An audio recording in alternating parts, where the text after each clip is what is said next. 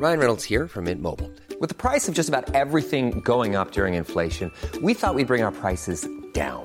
So to help us, we brought in a reverse auctioneer, which is apparently a thing. Mint Mobile Unlimited Premium Wireless. How to get 30, 30, bit to get 30, bit to get 20, 20, 20, bit to get 20, 20, bit to get 15, 15, 15, 15, just $15 a month? Sold! Give it a try at mintmobile.com/switch. $45 up front for 3 months plus taxes and fees. Promo rate for new customers for limited time. Unlimited more than 40 gigabytes per month. Slows full terms at mintmobile.com. In a sudden flash, it all comes clear. It's a eureka moment, an epiphany. Hi, I'm Marcus Smith, host of the Constant Wonder podcast. The world offers marvel, meaning, and mystery around every single corner. In nature, art, science, culture, history, we talk everything from bees and beetles to obelisks and asteroids. Experience the thrill of transformative encounter. We'll bring more wonder to your day. Listen to Constant Wonder wherever you get your podcasts. Before we start our episode today, this is just a reminder. History Hack does have a Patreon account and all of your donations are gratefully appreciated. There's lots of perks on there, secret groups on Facebook. Do get involved. We would love to see more of you. Enjoy the episode today. Hello and welcome down the pub. Oh my God, it's been so long. We have reconvened in the Mary Rose. Well, some of us have. Other people are on their way home from work and other people appear to have lives now and aren't here. First of all, will you please all be upstanding for the wonderful Judge Lockie? Lockie, how you doing? Yeah, good. Got my wig and finery on, especially for the judging role or something. Yeah, I'm not sure the mullet wig was quite appropriate, but yeah. Lockie, you've been spanking all your money on books you don't have time to read, is that right? Not everyone knows that. Yeah. Just do what I do when anyone questions it and say, "Oh, but they were just a penny on Amazon and then £2.80 for the shipping." People believe you. It's mad. Yeah, I'm gonna just sort of cross my fingers and hope they arrive when the girlfriend's out. That's usually, and then I can smuggle them into the shelves and nobody notice. And hope she doesn't notice that you have a mini library of books on the history of rugby union. Oh yeah, there's that. I think she's expecting that. I mean, yeah, I did become the club historian, so I do need to do some work at some point. Yeah, technically it's work, right? Yeah. It's more my rugby retirement that I'm planning for when I give up, when I'm allowed to give up playing. But it's going to be to hit the books. Wonderful. We also have the fabulous hairy beast that is Josh Probyn with us. Josh, how you doing? Trying to live up to the new sort of persona you've given me, Alex. As today is also the day, it's especially true of today because my second book got released today. So, book baby, and this is a book on the second Maratha Wars, isn't it? That is the one. The legendary one. Whenever I say it, I always think of that little turd Maratha that used to play for Chelsea and do no work. And I always think of declaring war on him, which I'd quite like to. But congratulations on your book, baby. Thank you very much. I love that you've done an interview for History Hack already on it. And you made a demand about your cartoon. Did I? Yeah. Oh, yeah. Well, I think, though, it's because you've got sunglasses on in all the others and you want them to match, isn't it? Yeah. Because you're basically on a mission to have enough to make your own calendar if you want History Hack, aren't you? This is the spurious suggestion of Zach White, isn't it? White has been speaking to you about my my ambitions to cover a wall with cartoons. Yeah, he's not here tonight. He's off recording another episode and having a massive sulk because we just did one about the history of human evolution, and he found out that velociraptors were actually the size of chickens and had feathers, and he had a massive fucking strop. How did you not know that? I don't know, but he basically said that me and Matt Pope robbed him of his childhood. And he bought the Jurassic. Quiet as a file. It's all right. He still looks 12. His childhood can continue. Although, do you know what? On another recording today, he made a pop culture reference to Walk Like an Egyptian, and I was like, why would you occasionally do one? And they always from the 70s and 80s. Are you actually 55, Zach? Just very, very. We also had the lovely Charlie White with us, who is hunkered down in an Airbnb, but she's got Prosecco, so all is right with the world. Yeah, it's all good down here in Winchester.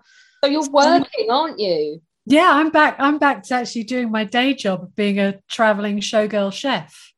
Tell everyone where they can find you, because I'm going to go to the one in Brighton because it sounds like so much fun. Yeah, please come and say hello. I host the Cake and Desserts Theatre at Foodies Festivals. So I go all around the country. I'm in Winchester this weekend. I'm going to be in Cambridge next weekend, which is even better because it's my hometown.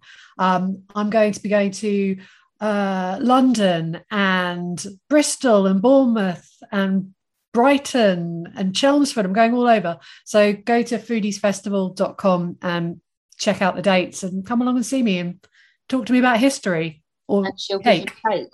And I'll give you cake. Yeah. Amazing.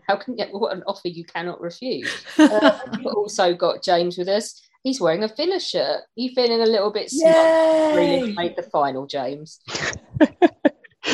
A bit. I'm just happy I'm fully jabbed now and all the teaching stuff is sorted for September. So yeah. Oh, you're basically hanging out of your arse after your second jab, aren't you? Pretty much. Yeah. Wonderful. Don't miss that at all. We've also got the lovely Chris Sams, who is basking in the glory of having had 4 figures he's into now for downloads for his episode on German cruiser warfare that aired on Monday. Hello. Hello. You're right. Yeah, I'm really still quite surprised by that, but no, it's good. I'd be surprised, you idiot. It was good. You know what you're talking about. We gave you license to talk about the thing you're obsessed with. Why are you surprised that you managed to fill an hour talking about it? It's the first time anyone's let me talk about it without saying, okay, moving on. Shut up. Lockie went out and bought your book. People in America bought your book. I've had 2 messages from people saying that they found a copy of your book. Oh, cool. Yeah. Hopefully my plans to retire by 50 are on the way then. Well, I've seen who you published with, so don't bank on it. Yeah. They'll check one day. I wouldn't hold out too much hope. Oh, that's it for now. More people are coming. Beth stupidly offered to cover a late shift, and there's some other people with various excuses dropping in a bit later on. We've decided today to look for history's greatest scam. Are you ready for this, Lockie? Yeah, kind of. In my prep for this, I was tempted to go with what I think is a massive scam before I was named judge, of course, which is bay leaves.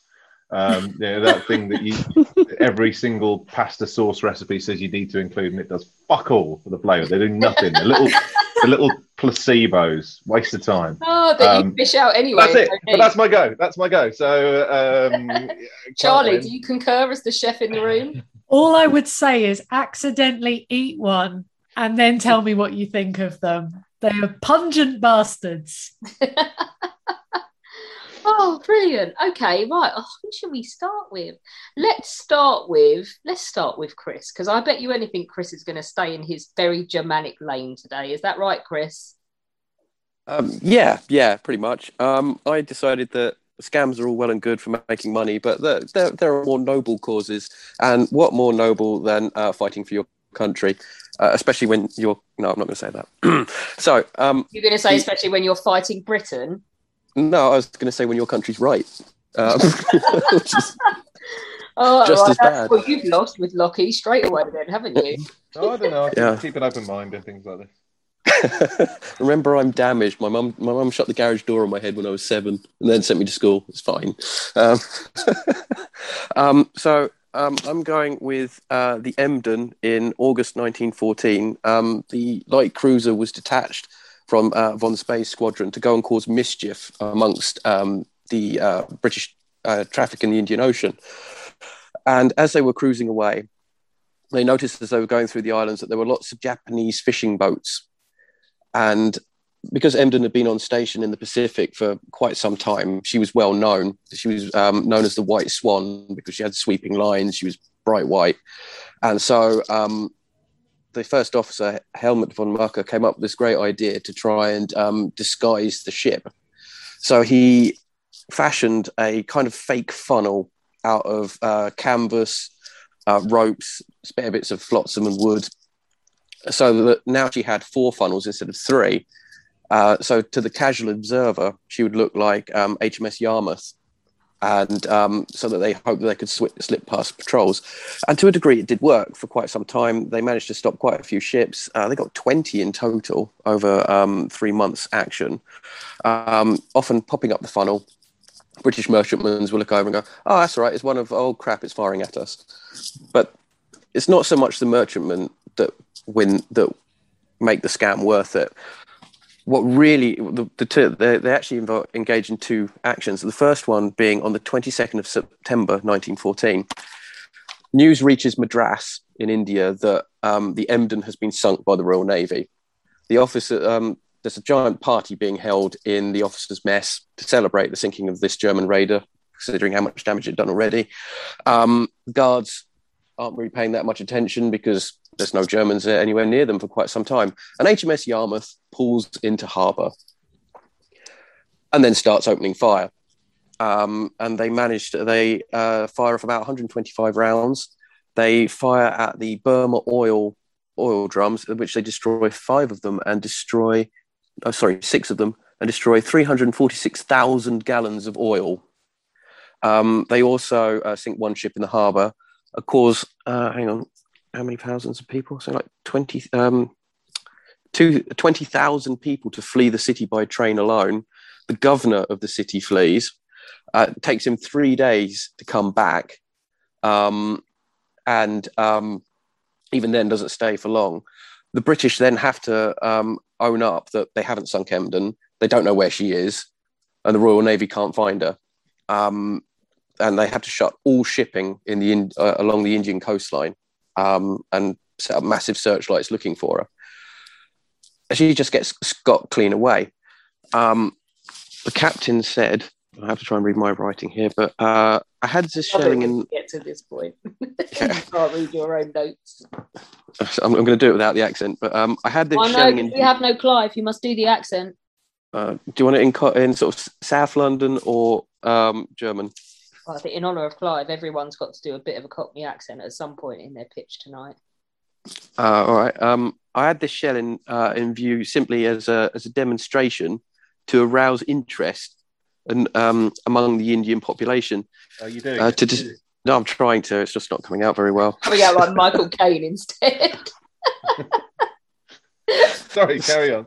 Because I work in the Elephant and Castle, you just can't help it. I'm trying not to sound like my boss and swear every other word. And I got to arouse interest among the Indian population, to disturb English commerce, and to diminish English prestige. It had such an effect on the local population that mothers would turn the Emden into kind of the boogeyman for naughty children, and that if they didn't behave, Emden would come back and get them.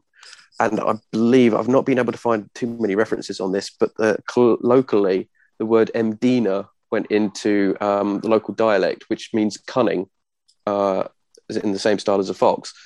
Emden then went on. She went to the Chagos Islands, which were under British control. They had no idea that there was a war on. They managed to bluff their way into getting the British to help clean and fix their ship before moving on.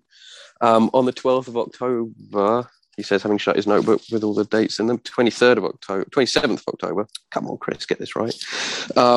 They sailed into Padang Harbour in British Malaya. Again, fourth funnel up. No one seemed to notice. She cruised right up to the Russian cruiser Zemchug and put 2 torpedoes in her and sank her. Then opened fire on all the massed merchant ships, and then escaped before anyone could catch her, and managed to get away to the deep blue without any real damage, but having upset the Allies quite a bit. Unfortunately, the fourth funnel didn't work all the time. When HMS Yarmouth arrived at the Cocos Islands, the guy in charge of the wireless station had a telescope and had a closer look at the ship, at the unknown ship that arrived, and very quickly got off an SOS, which the Germans failed to jam, saying SOS, unknown vessel in harbour. And within 2-3 hours, HMAS Sydney had turned up and it was all over. But before that, it had to be just a simple act of ropes, canvas, something that several guys just whipped up one afternoon, managed to throw at least 20 merchant ships and get them to cause quite a lot of damage to the Allied war effort for one afternoon's work, and get into the local dialect. Chris, I'm with you on this one. The buggers, it's a brilliant scam. Did you not tell us also in your interview about another one where they were pretending to be a British ship and it backfired because the actual British ship was like, that's not us, the bastards, and realised what they were doing. Yeah, that was the Cap Trafalgar, which was off Trinidad near Brazil. They rigged a fake funnel on her as well to pretend to be the Carmania, and because that was another ship that had used to operate off South America. But what they didn't know was that Carmania was in Liverpool being refitted as an auxiliary, and then was on its way back to South America when they got a call saying that their ship had been spotted ahead. They were like, but we're here. So they went to Trinidad Island where they'd heard there were German merchant ships and had a battle with itself. I forget who wrote the book, but I've got one over here called The Ship That Sank Itself, which is the story of the sinking of Cap Trafalgar. Where is it? That's not the one where the two liners shoot the hell out of each other, is it? Yeah, Carmania is a Cunard liner, Yeah, that's the one. By Colin Simpson, if anybody would like to read about that fuckwittery. No, I thought it was a really good effort and a really good start, Chris. Lockie, what say you? Well, the only thing I know about the Emden, really, besides what we've let Chris say in various down the pub sessions, is... You mean he's mentioned it before? Once or twice. Maybe once or twice. Is just the kind of Winston Churchill quote while all this was going on, because Churchill was First Lord of the Admiralty at the time, and he's getting quizzed on why this poxy little German ship was causing so much trouble in the Indian Ocean.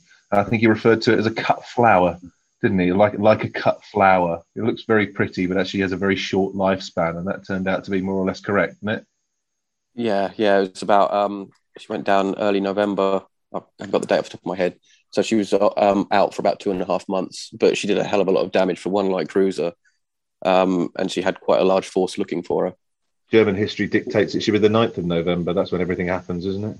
Something like that. I'll have a look. Let me look it up. I've got Kaiser's nephew's. Had a better quote he wanted to share with us all from this escape aid, but he can't find it because he hid the book from his child. It's disappeared. Who's also massively keen in slightly feral. Massively keen in German cruiser warfare. Yeah. Things he can eat. I really like that. I thought that was a sound scam. One that had consequences as well. Good bit of trickery, good bit of mischief, as you said. Bit of comedy value as well. Yeah, go chasing this ship. Governor running away from his post. Lots of disguises.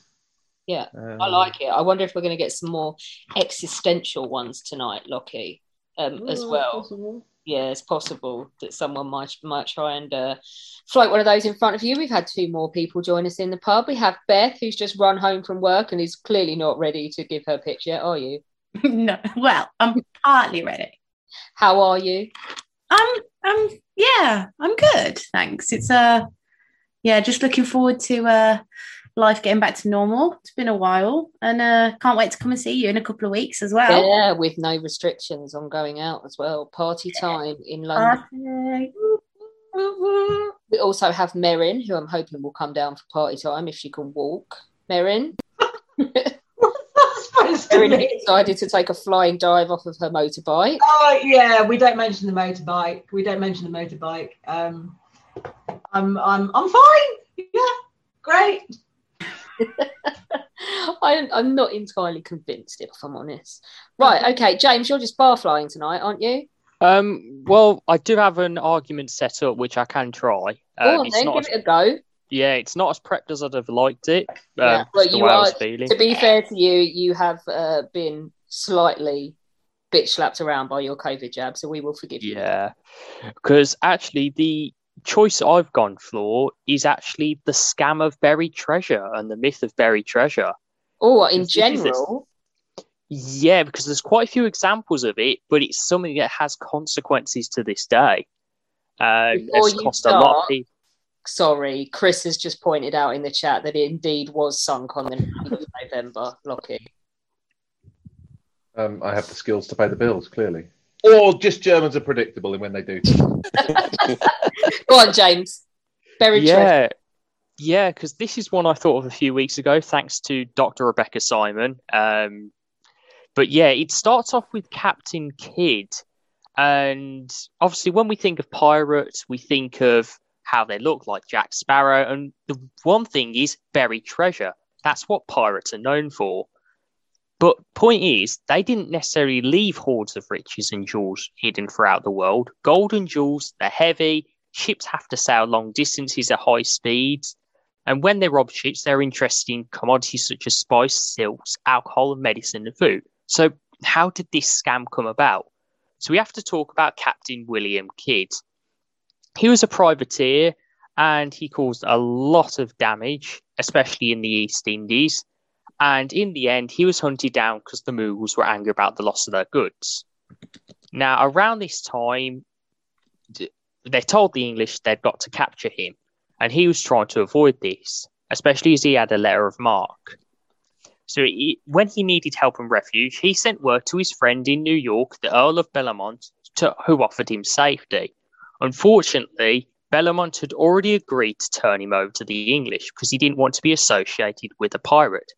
However, he heard from an acquaintance of Kidd that Kidd's prizes totaled over £10,000 worth of gold and goods. However, upon his capture, no evidence of this was found. Rumours from Kidd himself and others grew, and they were helped by letters written by the Lord Justice in England from the East India Company that he'd sailed to America with his treasure and basically buried it. Bellomont himself later denied it, despite Kidd sending Bellomont's wife several £1,000s worth of jewels. This ended up causing a lot of interest in piracy, especially, and also the myth of buried treasure. Many investigations from 1699 to 1700 yielded nothing, and even after his death, the rumoured buried treasure was for over 3 years.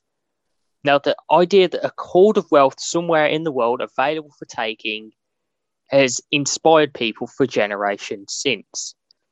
There's rumours that went into the 19th century about his treasure. Inventory lists emerged with gold dust, gold bars, gold, silver coins, precious stones. And people keep searching for this. And then you have cases like Blackbeard. Blackbeard's treasure was never found, and he supposedly buried it and didn't tell anyone where. And people have been searching for these treasures for years. And it goes on to these days. Examples of people burying treasures. The Lima, the lost treasures of Lima, were supposedly buried, but was used in an escape.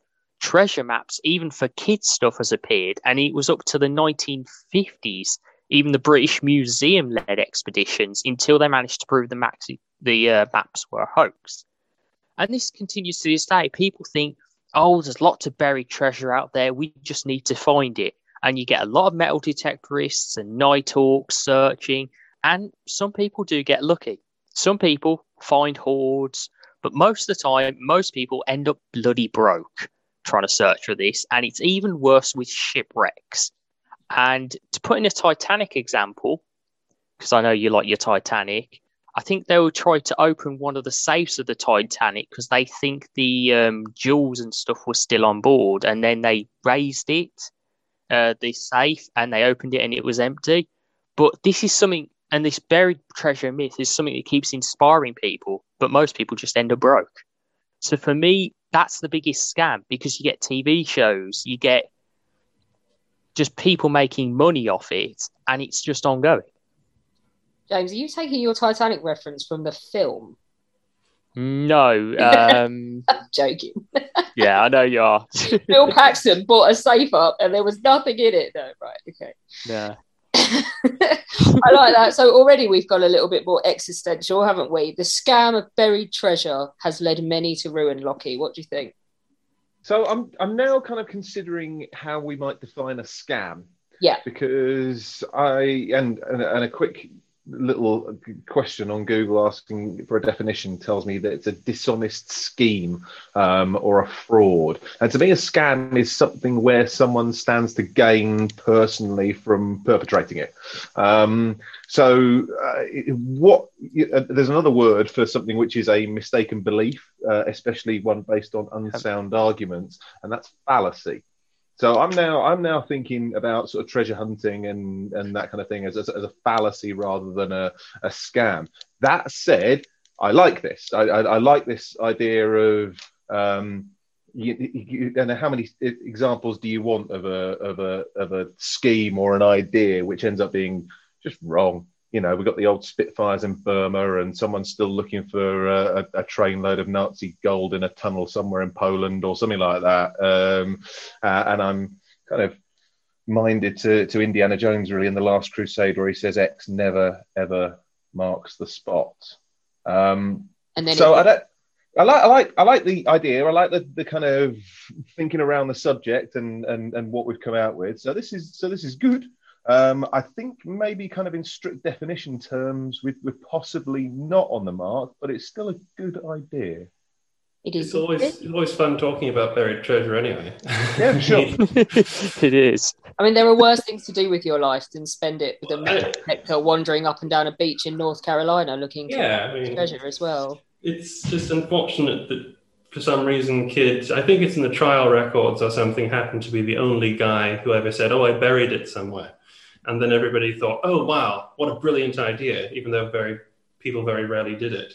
I reckon every single one of us should change our will so that it's I hope no one finds my buried treasure. Yeah. Just so that people then it'll be like that prank at school where on your last day you get 3 sheep and you spray paint them with numbers 1, 2 and 4 and then laugh your head off while they run around looking for number 3. Fucking elaborate version.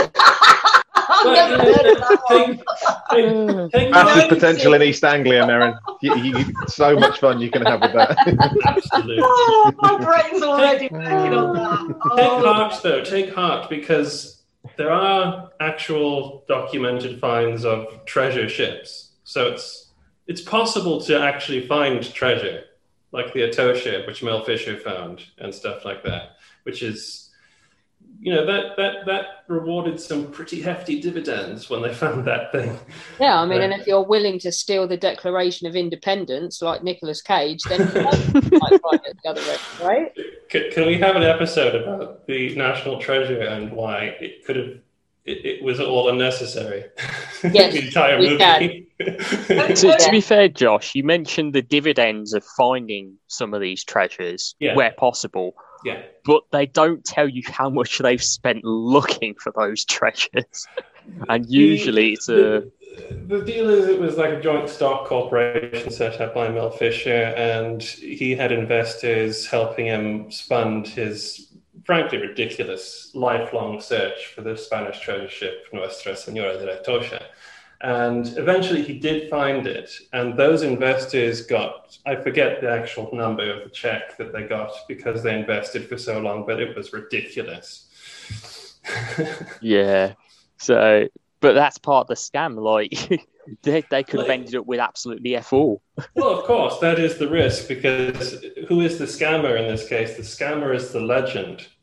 The faceless idea. The thing, and I am someone that loves shipwrecks and all these treasure stories as well. So, who's really the one being scammed? I know. Indeed. Right, we have another new addition. Heather's home from work, and Heather's home from work via the hairdresser with her new buzz cut and colour do. Looking very swish. Thank you. Feel better? Feel less sweaty now? I know you don't like heat, and I know it's really muggy and disgusting in Ohio. Do you feel better now you're basically bald? Yes. Excellent. So much How are you better. doing anyway, apart from work and the usual crap? That's pretty much it. Okay. Excellent. But how many days is it now till you come to England for the Great War Group Conference? Let's see. I think it's 96. 96 days. Every time you say that, me and Beth go, yay! Oh, shit, we've got so much to do. So, yeah, it terrifies us. We always have far too much to do, Alex. We need to stop saying yes to things. Yeah, we do. There's a book, apparently, I saw it on Amazon, as if I need any more books. It's just called The Art of Saying No. So will I be expecting a 4th book? Yeah. Yeah. Oh, I'm now using Heather as a mule for American books, because I've discovered that when ABE Books want to charge you 30 odd pounds for postage, that they're just making a profit off of you. And if I send it to Heather, it costs a third of what it costs to post it. So Heather's my new book mule, and I am Nikolai's book mule. It's all getting very incestuous now with the book muling, but it's because none of us have any self-control. Speaking of self-control, Lockie's just poured an amazing looking gin and tonic. I'm just staring at it now. What gin have you got? This is standard Tanqueray.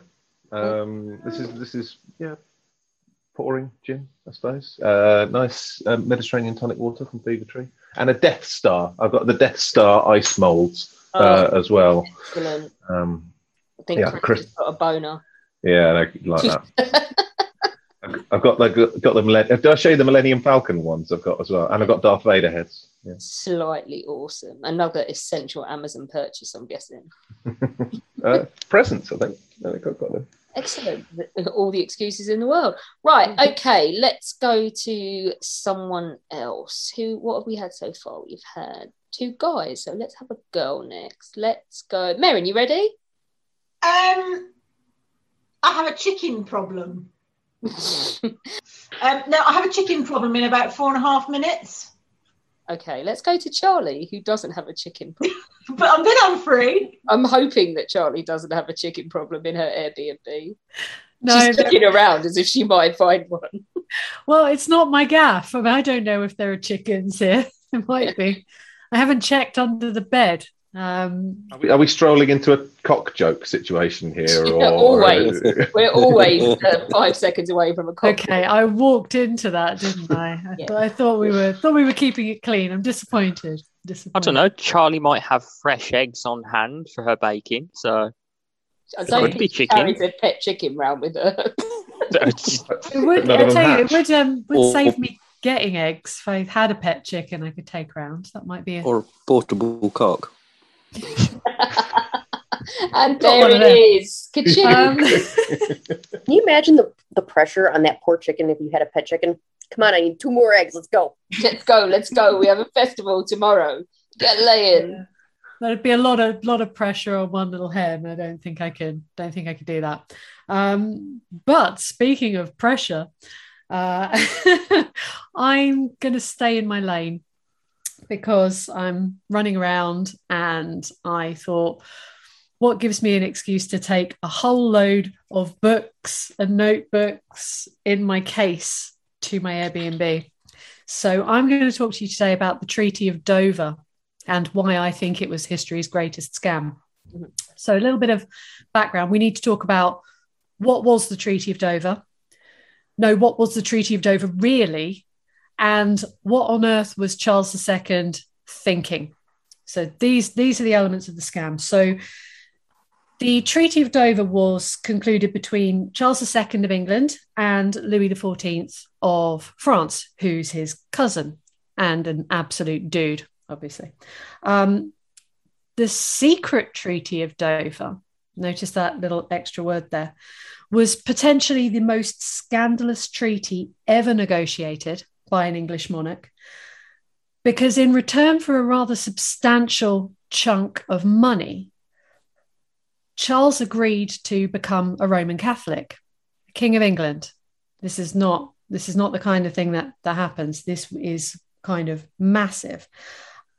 In addition to this, Charles agreed that he would work towards the reconversion of the English nation. And just to think back, this is roundabout now, we're talking end of the 1660s. This is starting to bubble away, 1669. So we've already had a civil war. We've had Elizabeth the First. We've had Bloody Mary Tudor. We've had the Reformation and Henry and Thomas Cromwell like smashing up all the monasteries. So we've been through some shit, like 100 years worth of shit we've been through. And he's talking about reconverting the entire nation. In the treaty as well, Louis XIV said that he would provide a French army should they be needed to put down the English people. This is all signed and sealed and delivered between King Charles II and King Louis XIV. What Charles was going to give Louis other than his immortal soul and the souls of the English people, which was important to Louis. We need to stress that Louis XIV he has everything, and actually meddling with the salvation of people is that kind of turns him on. So he likes that. But also, in addition to this, what Charles is promising to do is to throw away an existing treaty called the Triple Alliance between us and the Dutch and Swedish, and to join the French in an offensive war against the Dutch. Why do we want to fight the Dutch? Trade. That's it. It's dead simple. No other reason. They control the seas. Louis has noticed that everything that France imports has to go on a ship, that is Dutch owned. So there is money in everything that comes into France going into the Dutch pockets, and Louis does not want that to happen. So let's get rid of the Dutch. It's also beneficial to us. We've fought them twice already, once under Cromwell and once in the mid 1660s, and we got our asses spanked. And it ended up with the flagship, the Royal Charles, being dragged away down to Holland, and they've still got it. So it's a big thing to do. But Louis wants to attack on land, and we're going to give him a load of troops to go and attack on land, and we're going to support from the sea as well with our navy. Had this treaty actually been implemented successfully, it would have probably meant the end of rule by Parliament, because Charles would have had enough money from Louis to rule alone as an absolute monarch like Louis. It would have been the end of the Church of England. It would have put us in league with one of Europe's big powers. The other power at the time is Spain. France and Spain hate each other. That's all you need to know about foreign policy in the 17th century. They hate each other. France wants to take over Spain when the King of Spain dies, because Louis has married a Spanish queen. So they hate each other. It's pretty easy to figure out the balance of power there. It would have been, on an unprecedented scale, the English would have come to govern not only North America, because they would have taken all the Dutch provinces there as well, but also the greater part of Central and Southern America as well. So this is a huge, huge deal on a treaty. Now, this part of the deal, the Catholic bit, is secret. Everything else is out in the open. We are going to be joining France in a war against the Dutch. But this is where it turns into a scam for me, is that you never really know what Charles II is thinking and what he's up to. So it all starts bubbling away. Like I said, 1668, 1669, he writes to his sister at the French court, and he says, there's all reason in the world to join profit with honour when it may be done honestly. Okay, because he's a wide boy. He is an absolute wide boy. Clive tribute ticked off. Well this done. This is the Clive tribute. In addition to this, whenever he writes to his sister backwards and forwards, but whenever he sends an emissary over to France to discuss the treaty, he sends one of his wide boys. He sends the Earl of Rochester, who he's just let out of the Tower for duelling. He's not taking any of this seriously. He is having an absolute laugh. And this is where he starts to scam Louis. Where Charles starts to scam Louis is over money, because Louis says, we need you to hold off on announcing your conversion until we go to war. We announce the war, we go to war, that's successful. Your people love you so much that you can say, oh, by the way, everybody, I'm a Catholic. But Charles has staged this whole big thing by gathering his most loyal Catholic ministers and telling them at the beginning of 1669, guys, I can't do this anymore. I cannot pretend that I'm not Catholic. He's got tears in his eyes.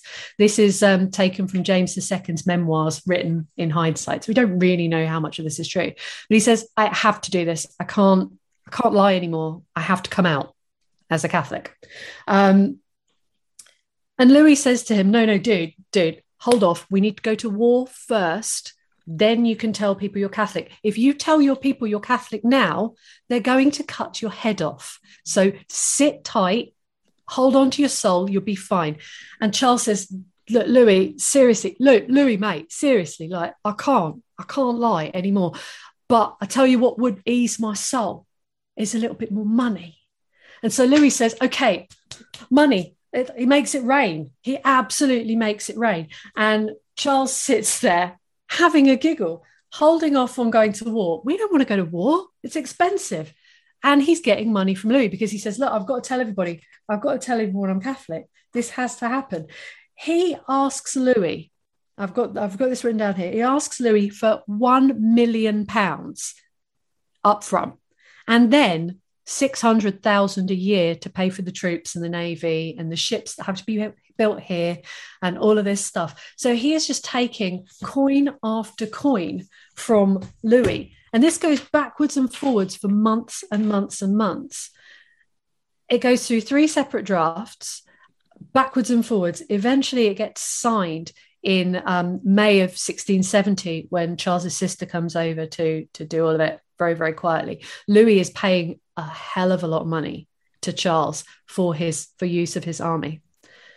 Where it then becomes even more of a scam is that you may or may not know this, but Charles never came out as a Catholic. He did do away with Parliament for the last few years of his reign, so he did actually manage to be an absolute monarch for a few years. The only reason a monarch has Parliament is to vote them money. So he's now got the means to get rid of the pain in his arse, the killers of his father, through French money, for a promise that he's made that he never actually does until he's on his deathbed. The French and English war against the Dutch is a big mess. It's where they flood Amsterdam to stop the French coming in, and that's a whole other kettle of fish. But it's the treaty that I think is the big scam, because Charles took Louis for everything he was worth. He also took his people for everything they were worth, because if this had come out that he was promising to do this, it would have been war. Straight out. And that's why only a few of his ministers knew about the real treaty.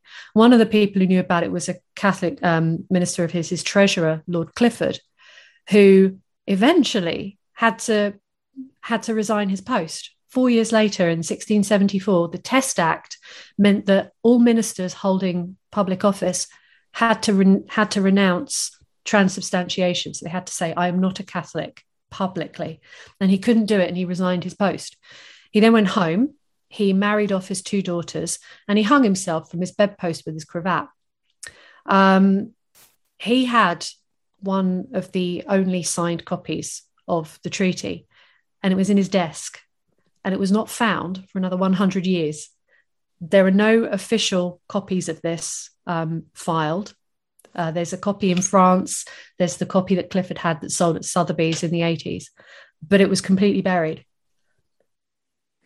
Now, I think it's a scam? Because I think Charles was after money, and I think he played everybody like a fiddle, but no one can agree because no one really knows what he was up to. But he was up to something because he converted on his deathbed. And I think that was his final punchline in this particular joke, the Treaty of Dover. Thank you. Politicians were going to come up at least somewhere tonight, weren't they, Lockie? Yeah, I kind of feel like the deathbed conversion is almost like when you wave your hands in someone's face right in front of their eyes and say, not touching, can't get mad. It's Yeah. like, I converted, you can't get mad. Did Can't it, get mad. Yeah. What do I know about the Treaty of Dover and the war against the Dutch? I know we got a good beer out of it. Adnam's broadside is named after the Battle of Sole Bay, which is Oh, nice. which is part of this. But no, apart from that, I kind of picture Charles almost like Scrooge McDuck swimming through piles of French gold in this scenario, possibly with a hint of Dr. Evil with the kind of £1 million. But I like it. I think it's quite a good money spinner. I don't believe he made any serious moves to convert the population to Catholicism. I think he probably remembered what happened to his dad for really upsetting Parliament. Yeah, sounds like a decent scam to me. Personal benefit, I think it's all right. And a whole monarchy at risk. I mean, if you'd had to cut off another king's head, we would never have had another king. No, indeed. Brilliant. Okay, who should we move on to next? God, from the angle Chris is sitting at, I looked up suddenly and it just looked like he had his bare ass out on camera.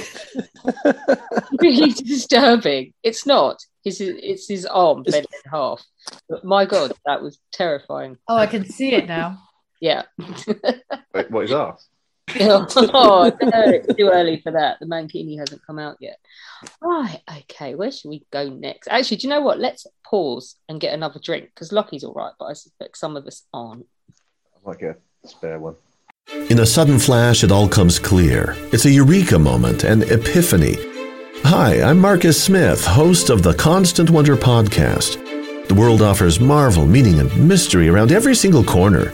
In nature, art, science, culture, history, we talk everything from bees and beetles to obelisks and asteroids. Experience the thrill of transformative encounter. We'll bring more wonder to your day. Listen to Constant Wonder wherever you get your podcasts. Okay, so we're back, and because it's us, the conversation went from spittle to gonorrhea to burger nips. If you don't know what a burger nipple is, you need to Google it for your own amusement. Consult my printed works. Yeah. Girl in here is now looking down her top to assess a ratio of some kind, apart from Merrin, who was eating her dinner and now just looks like she's going to be sick. Heather did not stop eating her ice cream for 1 second while we discussed all this wrong stuff, did you? No, she's just shaking her head. She's got a mouthful of Cookie Monster ice cream. Right, let's go to, I'll tell you what, let's go to Josh next. Josh. Yes. I have no idea what you're going to bring us because you are so diverse. Oh, sorry, non-specialised. I'm sorry, non-specialised. I read your pitch. Your pitch was very specifically about something very specific that specifically happened in a specific area of ancient Egypt, and yet you were told that you're too much of a generalist, so you don't count. Apparently that is the thing. Right. Let's see how specialist you go tonight with your scam. Indeed. My scam is a scam within a scam. That's a joke. No, okay. It's a complete waffle. My entire scam is a scam. My report of the scam was a scam, which was deliberately intended to hoax you all. No, madness. You baffled yourself with a two Ronnies joke there. I baffled myself. I need to step back a second and just rally. No, but for my hoax is a hoax I ran across not very long ago, actually, and I thought, well, that'll do. And so here we go. I'm deciding whether I need to do an American accent for it. Thoughts? Does it sound Cockney? No. Yeah. It's unfortunate. But so this is a story of a great Victorian hoax in the Wild West. It happens when a guy called Philip Arnold, a former soldier and 49er from Kentucky, walked into the Bank of California in San Francisco with his associate and cousin, John Slack. And they made a deposit of a bag full of diamonds. Nobody knew what was in this bag at this time, but they were so excited about this deposit that they got asked, so what's in the bag, guys? And they said, oh, nothing important, nothing big. It's just really exciting for us. And so obviously people pressed them for a bit more information. And eventually Philip Arnold let slip uncut diamonds. Don't tell anybody though.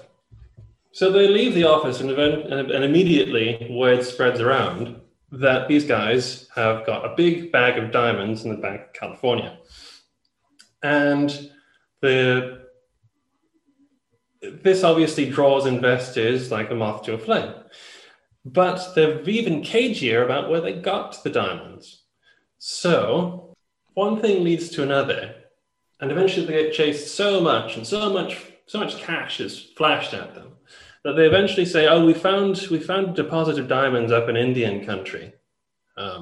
That's all they said.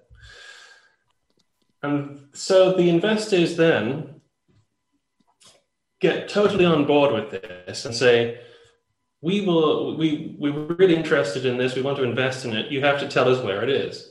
We want more evidence. we can supply an engineer to go and check out the area to make sure it's all good and stuff. And so they said, well, that's fine. We'll get you that information. And so the next year, this actually happens, and they produce another bag of diamonds, which is valued by the likes of Tiffany's and various other people as valued being $150,000. With the projection being that the weight of diamonds initially on the site, which to some minds suspiciously not many people had actually seen, could rise to $600,000. So that's pretty good.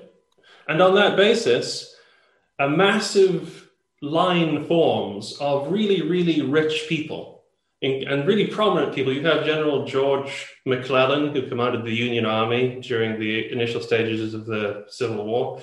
You have Baron Rothschild, you have Charles Tiffany, and a whole bunch of other people like that forming a joint corporation on the basis of this diamond find. They pay these two guys over $600,000, which nowadays equates to about $14 million.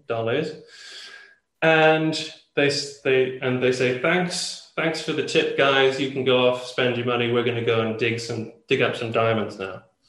So they send out another mission, which goes up into this vague, what goes up into Colorado, and they do find the field, and they find it has got lots of diamonds just scattered across in the open above ground. That's not actually unusual. You can find diamond deposits like that. And so they go back and they send a wire back to the bosses. The chief engineer says, we've actually found it. This is going to be amazing. This is the biggest thing since the South African gold rush. We are all going to be incredibly, incredibly rich. Unfortunately, the Geological Survey, I think it's the 40th or 44th parallel, had also been working in the area at the time, and they got wind of this, and they were very confused. They were all like, so guys, all these diamonds you said you found, we didn't find any when we were looking, and we're all geologists, so where'd you find them again? And so they gave him the information, and the chief geologist on that mission, whose name was Clarence King, sent his own team up to have a look, and they found that suspiciously there were a lot of other gems scattered around on top of the earth at this particular diamond field, gems that could not possibly have grown up alongside diamonds, leading them to the conclusion that this had been salted. And now a lot of people are a bit out of pocket.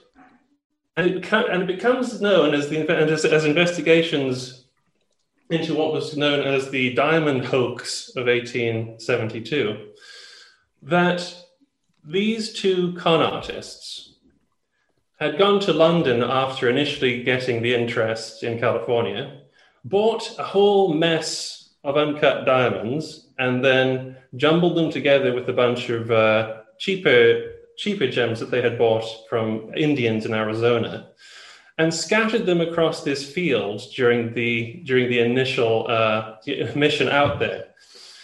And this is the diamond hoax of 1872. It was called at the time the most gigantic and barefaced swindle of the age. It is classic sort of long con from a movie. And these two guys plan this. It takes them several years to pull off, and they basically do pull it off because it's the 1870s. They have justifiable deniability, basically to say, well, for at least for a certain amount of time, they can say, well, we just found it. We told you it was all good faith. You guys jumped on it. You guys didn't ask the right questions. And although later on, after they were both dead, because they kind of fade into the background pretty quickly afterwards. It was discovered that they had actually gone to London and bought all these gems and come back and then scattered them across a field and then come back and said, we found a diamond deposit. Arnold died in 1879 after opening his own bank and getting a rival banker so angry with him that he shot him. And the other guy, no one actually knows what happened to him. There's a rumor he moved to St. Louis, but nobody knows what happened to him either. This, as far as I'm concerned, is probably one of the most successful cons I've ever heard of, and that's my pitch. Diamonds. So we're back sort of to treasure, aren't we? Lockie, what do you make of this one?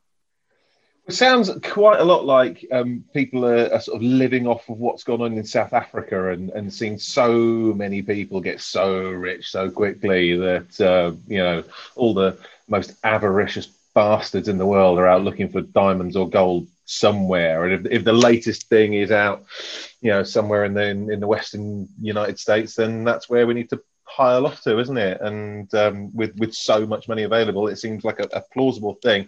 Unfortunately, you're just too much of a generalist for me to accept this. So, darn it. If you'd come with a little bit something more specific, and you had like an academic qualification in diamond scams, then we might be able to take you seriously, Joshua. Or can we call you Josho? Is that a good nickname for you? Oh, Has this been made into a movie or something? I feel like it should. I think it should have been. I've not seen any. No, I mean, and one guy was shot. So we've got, although initial benefits, and we don't know what happened to the other guy. He managed to link. I suppose if his mate's been shot, then you probably want to disappear, eh? Yeah, I mean, it's possible. The other guy. There is apparently a book somewhere where someone argues that he, for some reason, just kept a really low profile and became like a coffin maker in St. Louis for the rest of his life. But but I don't know if that's actually accepted as being legitimate or not, because nobody knew what happened to him for a very long time, until like the 20th century or something like that. Heather's suggesting that the movie's rubbish. Is that right? Nodding. It could be a really good movie. I think someone should get on this.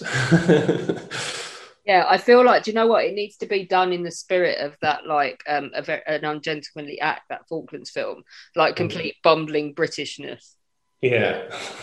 Yeah, I feel like Josh should play the lead role as well.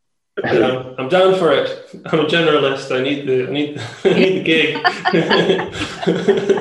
Just so you can go off and get a PhD in the 25th dynasty, so you're allowed to Yeah. Banging. I'll play Baron von Rothschild getting very angry. Yeah, awesome. that would be quite scary. Where are my diamonds? Yeah. I feel like Fritz needs to be the other con man. Get the Coen brothers in to write and direct. Yeah, definitely. I say we do it. Right. Okay. Who have we got left? Let's go to Merrin next, because Heather's got allergies and I think she's in the middle of a choking fit, which is why she's nodding on radio. But yeah.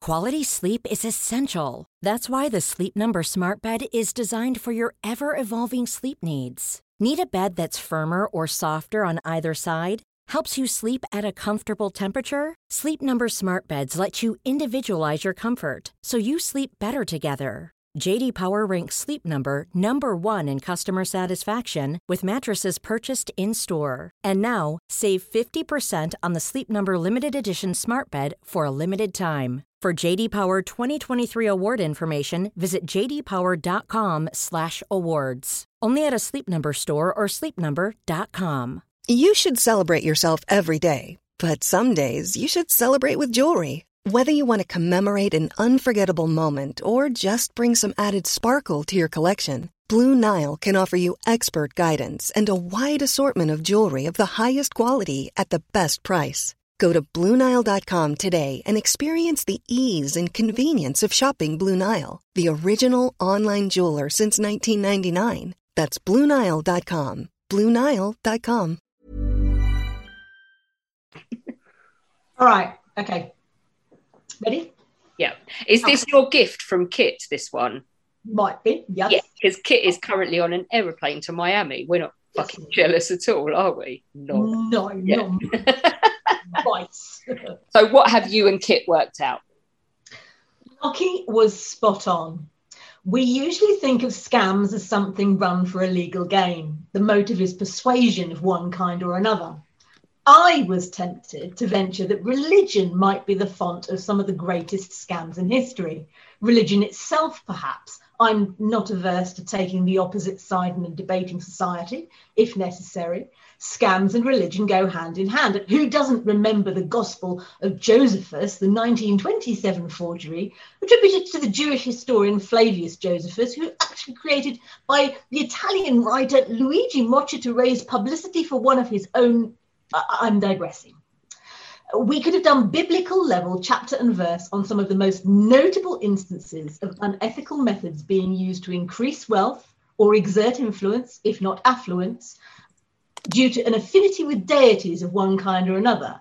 However, I am here this evening to represent the inimitable, globe-trotting, motorsport jotting, award-winning science journalist, our friend, our colleague, our compadre in absentia, Dr. Kit Chapman. So, like the vanilla buttercream feigning relevance against the backdrop of a rich coffee and walnut confection, I am here to provide our combined thoughts, which run thus. What is a scam? The absolute definition of a scam, as Lockie said, is something simple, along the lines of a scam is a dishonest scheme or fraud. And in fact, it may be connected to the word scamper, first heard in 1782, meaning highway robber. In short, a scam is an activity that leaves one party at a disadvantage by intentionally using deception. The truth is, a scam could be deceitful, but the net effect of a scam could also be quite beneficial. So, what about a scam that could, say, help defeat an evil regime? Kit's pick is an organisation known as the 20 Committee, the British team set up in the Second World War, and the work they did that almost certainly shortened that conflict by years. Now, the British were masters of deceit during the Second World War. In wartime, truth is so precious, she should always be attended by a bodyguard of lies, said Winston Churchill. And at this point, we could mention the ruses that kept the Graf Spee in Montevideo, or the efforts to conceal the fact the British had cracked the German codes at Bletchley Park. And on a personal note, I'm going to add the work of Jasper Mescaline and his magic gang, because hiding the Suez Canal, deceiving Axis forces into thinking Alexandria Harbour was in fact at Marriott Bay and nowhere near the true location of Alexandria Harbour, and putting up tarpaulins to create the aura of complete devastation at the de Havilland mosquito plant at Hatfield, getting the Germans to believe it had been blown up when it was still working really quite well, all things considered. Those are the kind of serious, so bad they're good scams that are going to take some beating. However, for Kit, it's the work of the 20 Committee as a whole that trumps these all. You see, thanks to an Orion penchant for systemic order and the subsequent predictability of German spies, and the Abwehr codes being broken early on in the Second World War, the British successfully rounded up every single German agent as they arrived in Britain. All of them, that is, except one who never reported back and killed himself. Let me say this again. The Germans had no successful spies working in Britain throughout the entire Second World War. Some men and women came over by boat, some by parachute, all of them ill-prepared. Many were picked up immediately after making Jeeves and Worcester-sized disastrous mistakes. And I'll give you one example. There was a group of 3 agents, Vera Eriksson, a Russian by birth, Karl Theodor Drucker and Werner Weichel, who landed in Scotland. And all 3 of them tried to hop onto a train to get to London. Now, never mind Gordon Jackson's Great Escape kind of, good luck, old chap. These guys were beyond belief to the point of incredulity. They were wearing German clothing. They were carrying German-made products. They were carrying German weapons and a lot of cash. They spoke German to everybody. They were arrested very quickly, interrogated, and not surprisingly, there was enough evidence to declare them German spies. Karl and Werner were sentenced to be hanged, but Vera survived by testifying against Karl and becoming an agent for MI5. And this gave the Brits an idea. There we have it. Rather than simply execute the agents as they landed, the British did something rather clever. They recruited the German spies and got them to feed all kinds of nonsense back to high command in their guise as double agents. The con is on, the scammers scam. In fact, the British double agent scams were run by the 20 Committee, so called because the Roman numeral for 20, XX, is a double cross. And that was coordinated by the brilliant Ewan Montague. Now, in peacetime, Montague had been a barrister, very clever man, and his legal brain was put to work trying to find out how they could best scam in German intelligence into all kinds of deliberate errors. Perhaps Montague's most memorable coup was Operation Mincemeat, when a dead body was made to look as though it had drowned, and it was then dumped off the coast of Spain carrying fake invasion plans in the hope the Spanish would pass the body on to the Germans, which they did, diverting whole divisions of irritable German soldiers away from Sicily just before it was invaded. Scamio whamio. But this was just one of many tricks, many plans and evil scams perpetrated by the 20 Committee. Through their double agents in particular, 20 Committee weaved a completely fictional scamming spy network across Britain, thus convincing the Germans they had hundreds of spies feeding them important detail. In reality, the Germans were being given information they couldn't act on, low-level intel that didn't matter, or complete fakes and falsisms made by the British to lure them into traps. And as the committee chair, John Masterman, wrote after the war, by 1941, the British actively ran and controlled the German espionage system in Great Britain. Let me illustrate this for you with one point. Just a couple of examples of the hundreds of scams the Brits pulled off through the 20 Committee. The 20 Committee created inaccurate meter rules and tape measures and posed them next to depth charges, thus convincing the Germans the British had a secret mini weapon that didn't exist. When they learned that German U-boats were using a particular series of underwater chasms south of Ireland to get their bearings, they used several different agents to transmit minor tidbits, little puzzle pieces the Germans could use to build a slightly different picture that Allies had put sea mines in the area. Not true, of course, but it stopped the U-boats using a valuable navigation aid.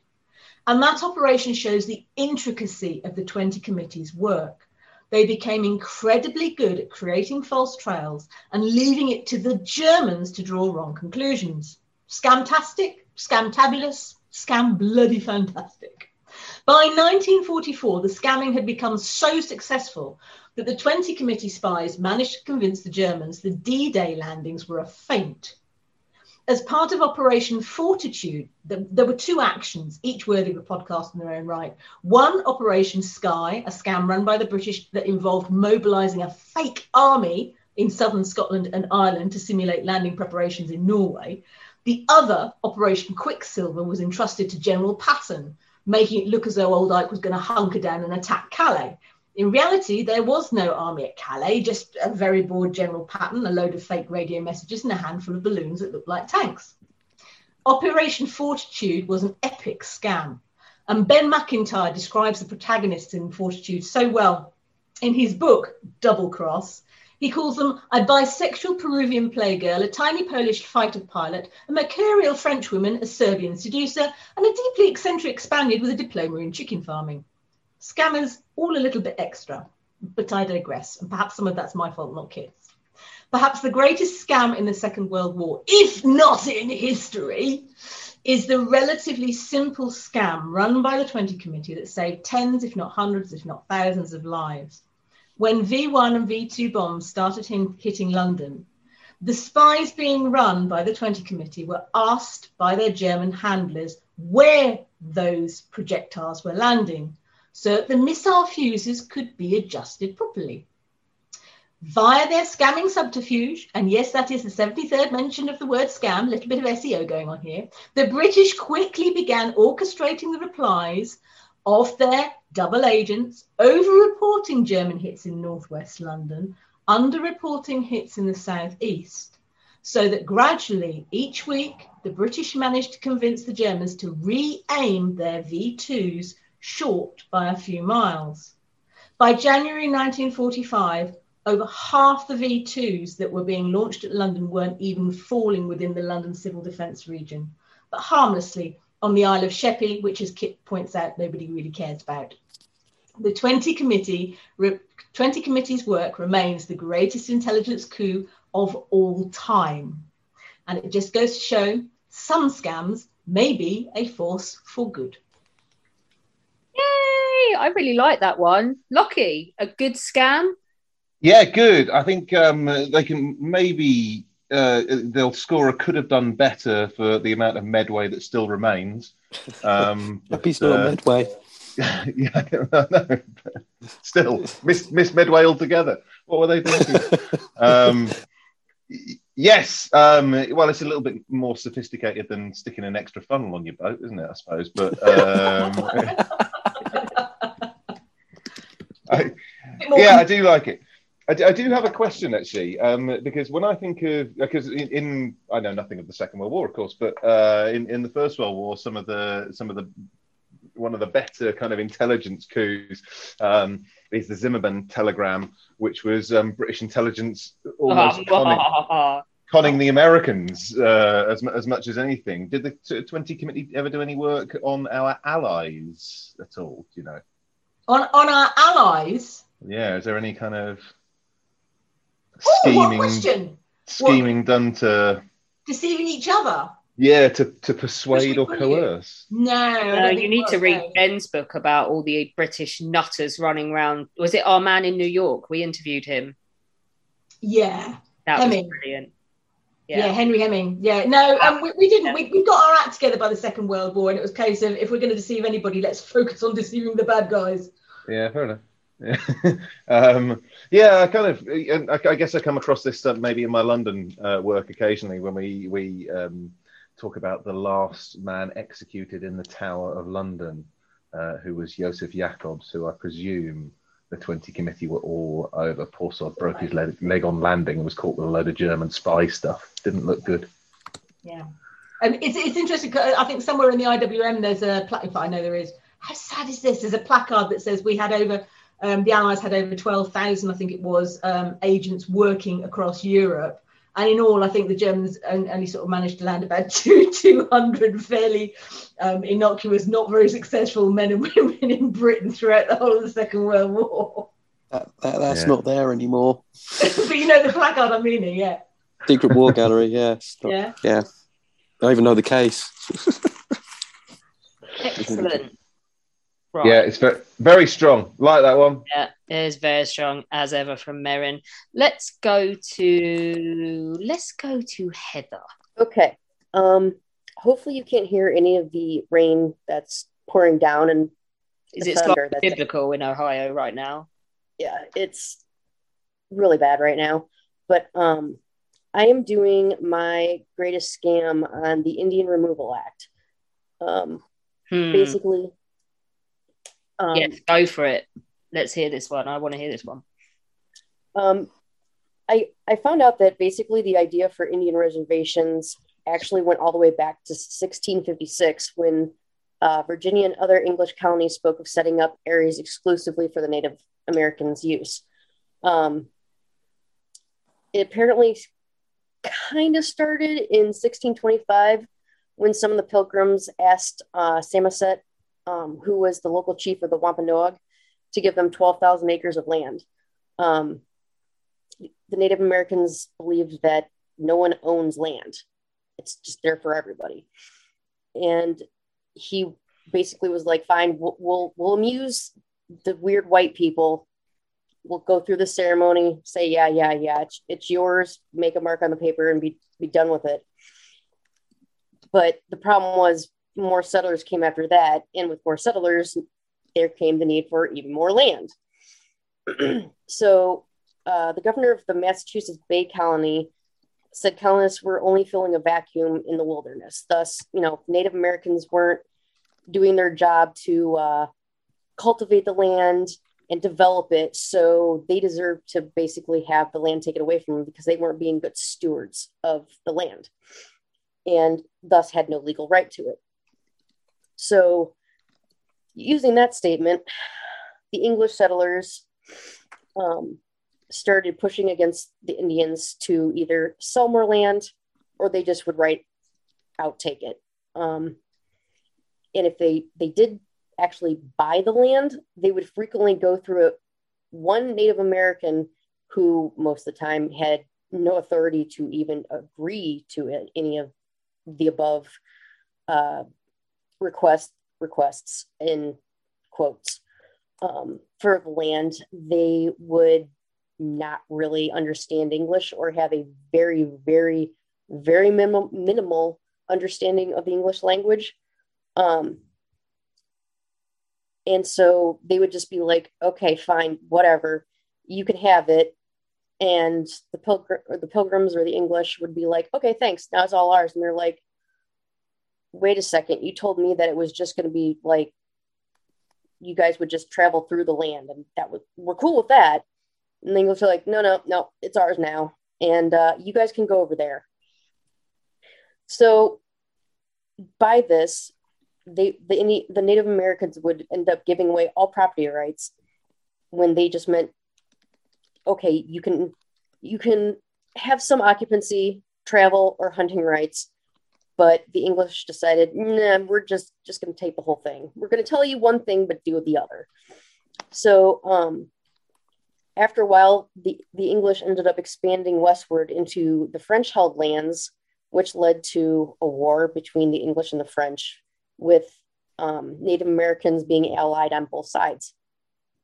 I'm not going to get into that because it's a long one, and there's a lot that goes along with it. But some of the Native Americans who sided with the French were treated horribly by the English because the English won.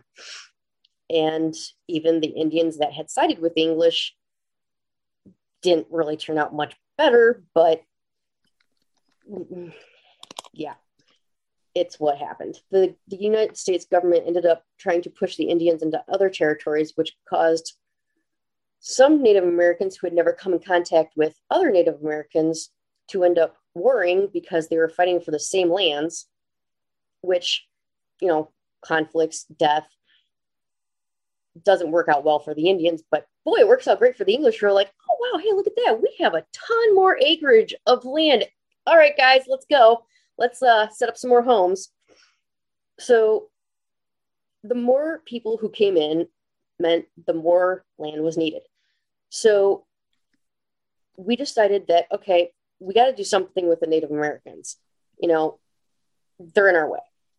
Well, the government got together and decided, we got some land over here that we don't know what the hell to do with it. I mean, we can't really do anything with it. Scrub brush and shit. We'll move them there. That sounds like a great idea. Yeah, we'll just shove them there. It's fine. So the government would shove all the Native Americans there. And when natural resources like gold would happen to be found in those barren, undesirable lands of the Indians, the U.S. government was like, we need to move you again. I know we told you this was yours and that we weren't going to make you move, but we need to move you again. So we would monopolize what should have been Indian land, and they should have benefited from it. But the United States government decided, nope, we can't let you have that. It's ours. So after constantly moving Indians from place to place to place, I'm sure they loved that, we decided to push through the Indian Removal Act. And the person behind this was President Andrew Jackson. I'm not going into him because he's a complete twat and I don't feel like being angry. So anyways, they decide that they're going to relocate all the Native Americans in the north as well as the southeast west of the Mississippi River.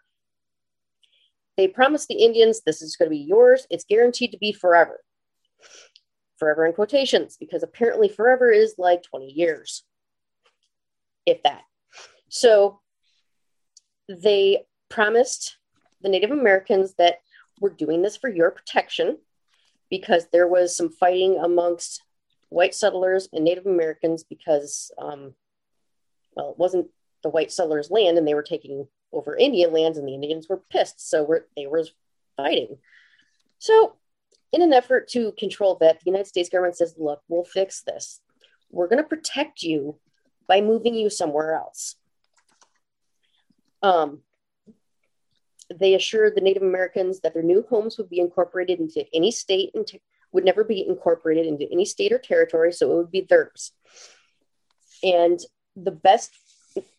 Andrew Jackson even said that this was the best way of protecting the Indians against the assault of land-hungry squatters and speculators. And this was totally voluntary. By voluntary, he meant you had to, it was mandatory. You don't get to say no. So there was 5 main groups of Indians that had to be removed. There was lots of smaller Indian groups that basically gets lumped into these bigger groups, because I can't go into every single one. We'd be here all night. And as it is, this is long, I'm sorry. But the Choctaws were the first tribes to be removed. They had about 20,000 Native Americans abandoning their homes and giving up 10.5 million acres to the government. Late in 1831, the United States military accompanied 13,000 men, women, and children on a 400-mile journey, traveling in wagons, horseback, and on foot. There were soldiers there, but not for the Indians' safety. No, they were there to make sure nobody ran. And if they did, well, do the math. It ended up becoming a death march because the winter temperatures were below freezing, and pneumonia was rampant because it was freezing and they weren't really well prepared for it. Then spring hit. And if anybody has been anywhere down south in spring, they will know it's horrible. Mosquitoes. Yeah, it's gross. It's hot, moist, and it's a great place for sickness. So cholera hit and killed hundreds more. So the people who had made it through the pneumonia might have gotten wiped out by the cholera epidemic.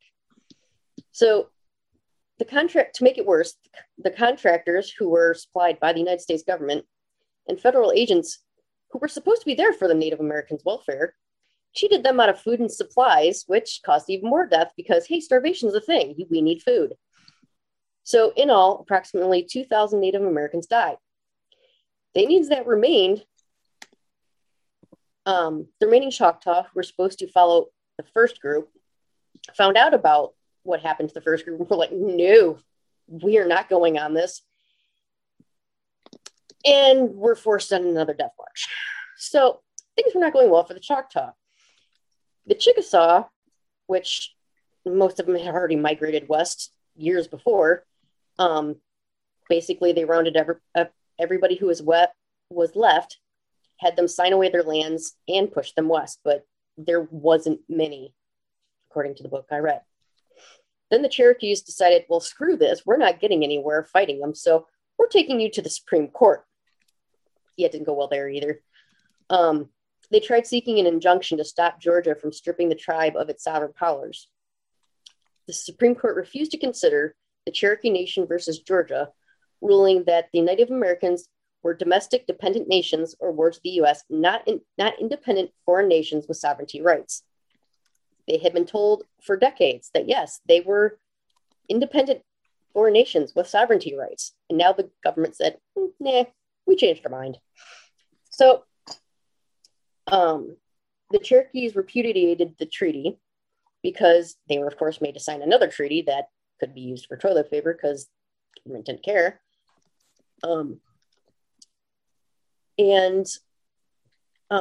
By claiming the men had no authority to act on behalf of the Cherokees because, of course, they picked men who couldn't speak English very well and had no authority to approve anything at all. So they vowed, yeah, we're not leaving. By this point, Andrew Jackson had died, so President Martin Van Buren said, okay, fine, and sent the army to eject the Cherokees from their homeland by force. So 17,000 Cherokees were moved to garden camps and then forced on a treacherous 1,000-mile-long march. On the 1st of October in 1836, 645 wagons rolled westward, and due to disease, exposure, and starvation, about a fourth of them actually died en route. So still not doing well.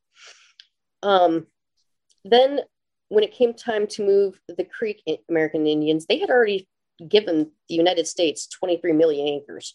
So they had frankly already done their bit, but we're greedy. We wanted more.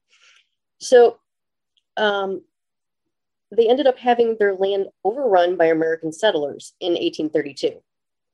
So they were like, okay, maybe they'll go away if we give them 5 more million acres. I mean, we're reaching here, guys.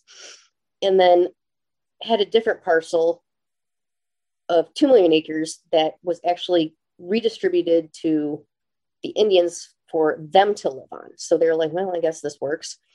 So the ones who accepted the allotments soon were overrun by the white settlers and got kicked out again. So they got mad, which rightfully so, and went after the invading settlers. And instead of helping the Indians who were getting forcibly removed from land that they had been promised 3 times, we sent the military in and crushed them.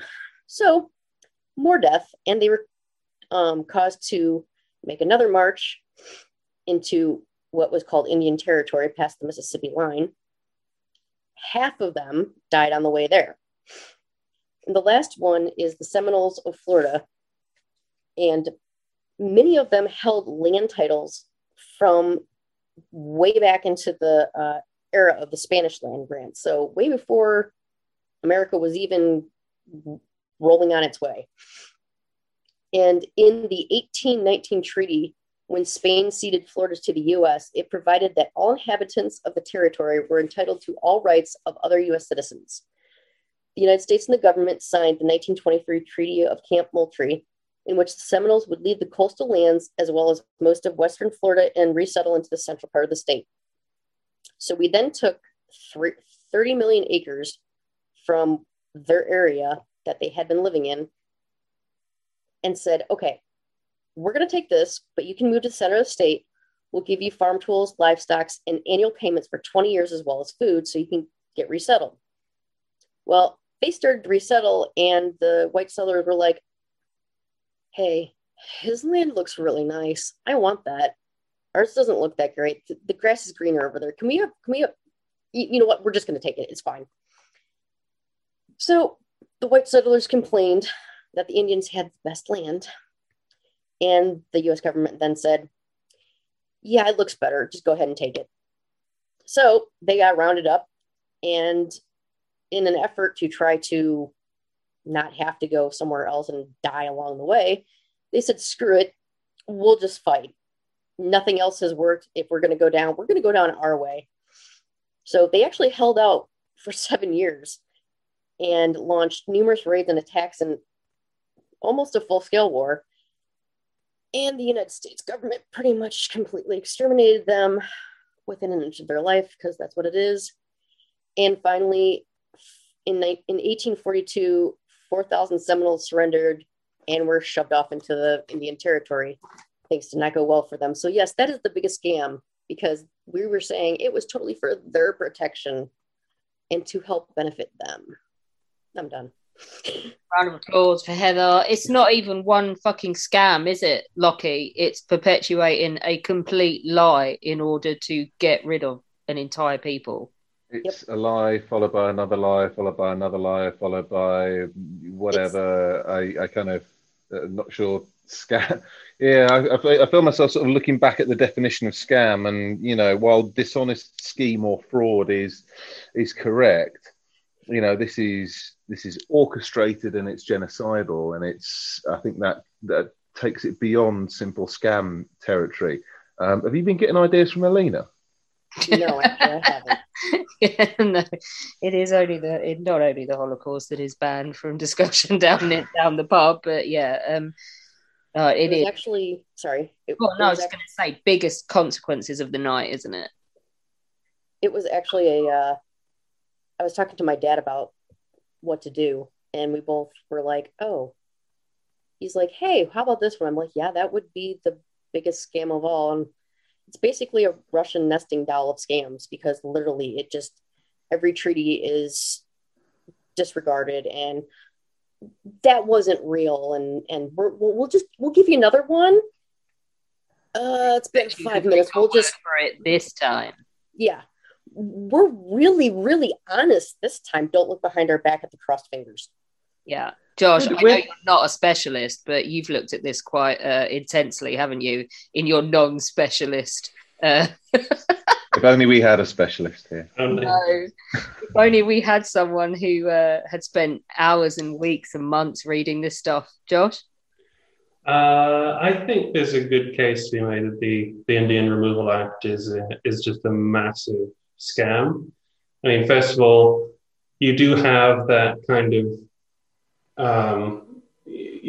with a lot of historical things that look dodgy, it's hard to find out what one party gets for it. And obviously the United States government, in this case, they're getting the land, the rights to the land, and they're being able to fob off critics. Weirdly enough, like the likes of Davy Crockett, who voted against the Indian Removal Act and then got kicked out of his constituency the next year for doing so. To say, we're doing this for their own good because there's been all these wars and stuff happening. So if they all go over here, there won't be any more of that. That despite the efforts of the Cherokee, who were considered by the US government one of the number of, in quotes, civilized tribes that had adopted European clothes. They lived in what to Americans were recognizable houses, stuff like that. And it is just a massive fabricated scam to get the land. And it resulted in massive civilian death. It's a huge scar on the history of the Cherokee, Chickasaw, Creek, Seminole history. Anybody who was involved in the trails, many trails of tears that led west. The Seminoles most famously, like Heather said, fought back in the most famous of the wars, leading, weirdly enough, to the only Indian war that the United States did not actually end. They didn't sign a treaty of surrender, so the Seminoles like to proudly say they were never defeated.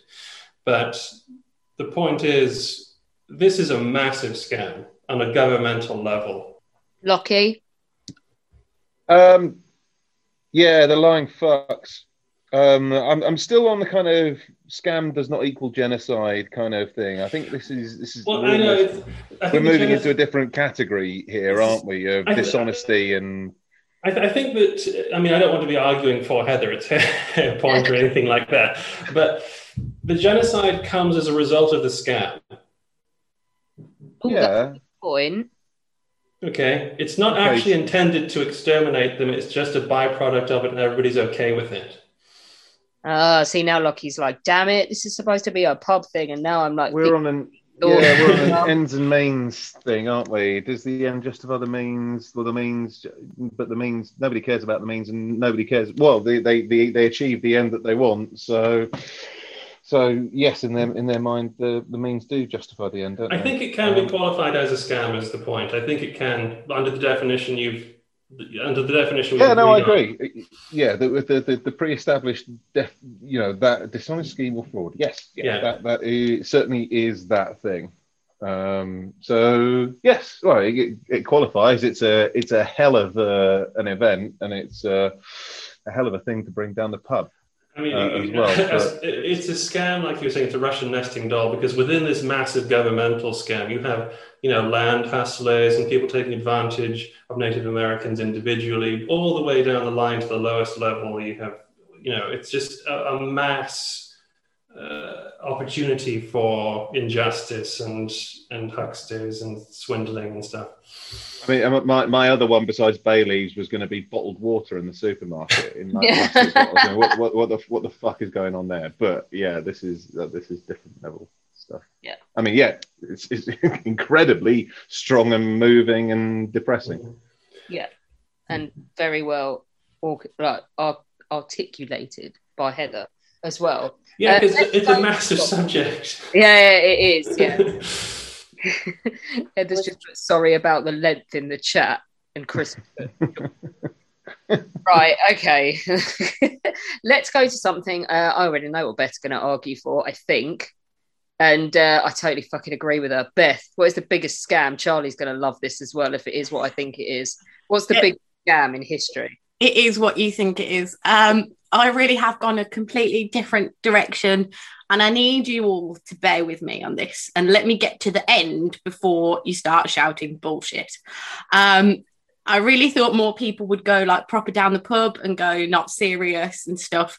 But I'm going to stick to my guns today and convince you lot why the biggest scam in history is the creation and continued use of margarine as a food product. George V is with you 100%. They made us eat it on that factory visit to the Maypole factory or whatever, and he was like, very nice. I'm not eating that at the palace. So right, okay. As I said, please bear with me on this. Margarine was invented, or the first sort of what we would consider margarine today, was invented in France in 1869 by Hippolyte Méger-Murier during the Franco-Prussian Wars. He invented it in response to a competitive challenge from the French government under Napoleon III, which was looking for a cheap, efficient and stable substitute for butter for use to feed the armies, essentially, as an alternative to butter. Simple, pretty solid idea, in time of war when you haven't got refrigeration and so on. It makes sense to have a alternative that you can, move around, keep for a bit longer. But why are we still using this as an alternative to butter today? Margarine is technically marketed as being a healthier option than butter, but I completely disagree with this. Not only does butter taste much better, but it is actually technically a natural product made from milk that you get from cows, while margarine is, in essence, a man-made product loaded with natural, unnatural additives, chemicals, what have you, made in such a way so that it resembles butter. And to produce it, there is it's a lengthy process with some quite, for me, when I was researching it further, I didn't actually realise this is how they made margarine. But they take vegetable oils generally. You could have soy, sunflower, corn, canola oil, whichever, and mix them with tiny particles, usually tiny metal particles, which is usually nickel oxide. The oil is then subjected to high temperatures. Emulsifiers and starch are then added into the mixture to give it a better consistency. That mixture is then yet again subjected to high temperatures, like thousands of degrees, for there to be a chemical change to the structure of the fat, which turns it into a solid, which actually in some aspects can make it rancid. So it needs to be steamed cleaned to remove its unpleasant odor. Margarine's natural color as well is not the pale yellow that you see in the normal tubs. It's actually gray. And to make it yellow, they remove this grey colour with bleach. Dyes and then flavourings are added to it to make it yellow and to make it resemble butter. And then it's compressed and packaged into blocks or tubs and sold as a healthy food. Blech. Blech. Didn't need I say more. So generally, it's made generally now with vegetable oil. Originally, it was made with beef tallow. So it came from actual beef fat, obviously full of all the unsaturated, saturated, whatever have you, fats. But the margarine that we use now with vegetable oils does contain these good fats of polyunsaturated fats, blah, blah, blah, all these science words that I don't give two shits about. And although it does help you reduce your bad cholesterol, not all of these margarines are created equal. Some of them do contain trans fats, which in general, as well, the more solid the margarine, the more trans fats it has, which trans fats increase blood cholesterol levels and the risk of heart disease. Also lowers levels of the high density good cholesterols. And also in like alongside this, it's just a point from a standpoint of like heart disease, even though, yes, butter is a product that they say does contribute towards heart disease, margarine in some places are no better. There were studies that I'm going to read in through now that, you know, a study in 1993 that linked margarine to increased heart disease in women, who, if you think about it, are probably the more likely audience for margarines and these alternatives to butters and so on. And the recipes, you know, they are obviously always changed and try to, you know, improve them and so on. But it's still, there is no, for me, it's not clearly obvious that if you can swap out your butter for your margarine, it is going to give you many more benefits for your health. And not only that, there are actually some increased risks for certain types of cancers. So a study in Norway in 2012 found that trans fats in margarines are associated with increased risks in lung, colon, rectum, breast, endometrium, and prostate cancers. And a 2008 study with 25,000 women participating also found links between trans fat and increased level of breast cancer as well. Additionally, another study which looked at breastfeeding women found that those with diets high in trans fats, like the kinds you can find in some margarines, pass that on in their breast milk, which then lowers the quality of the milk that is being passed on to the child. And trans fat can also lead to insulin resistance as well. Now, while you might think this is a load of bollocks and that I am talking out of my arse, and you may well be right, my argument as margarine as a scam is not simply a joke. It speaks to a fact that we as a people are constantly told how we should change our diet, our lifestyle, and anything else we can in order to be the perfect person, the perfect body with the perfect shape. The implication being that we need these altered foods in our lives in order to attain this perfection. The implication being that we need low fats, low sugar, health foods to be the best person we can. But this can be a dangerous idea. Yes, it's good to be healthy. Yes, it's good to have your 5 a day. But the obsession with the perfect person and the perfect body has moved beyond health now, particularly with social media. It is an image thing. It is one step on a very, very long line, which can eventually, for some, lead to extreme diets, diet pills, detox drinks, and so on.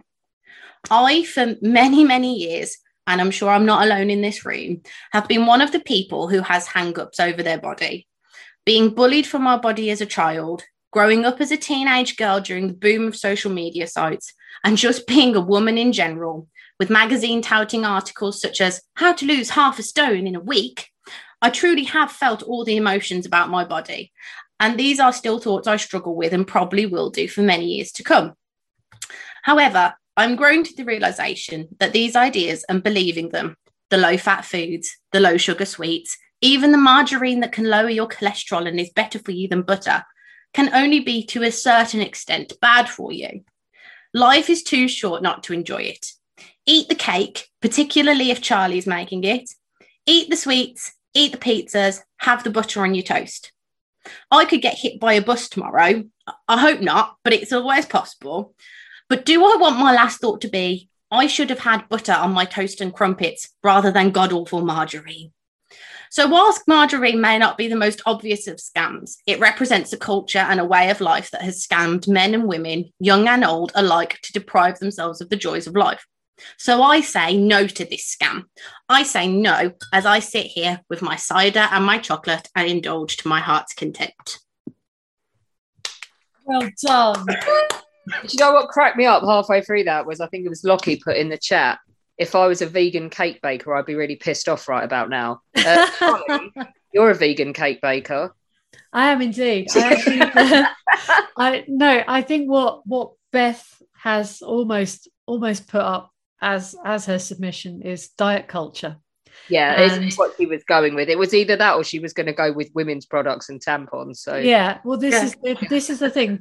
Margarine and products like margarine, alternatives, are marketed by marketing people to tell you that there's a problem and that this product will solve it. So you've been told by your doctor you've got high cholesterol. Okay, that is a problem. You need to, if they're worried about the fat surrounding your heart, that is a problem that needs addressing with lifestyle changes very, very easily.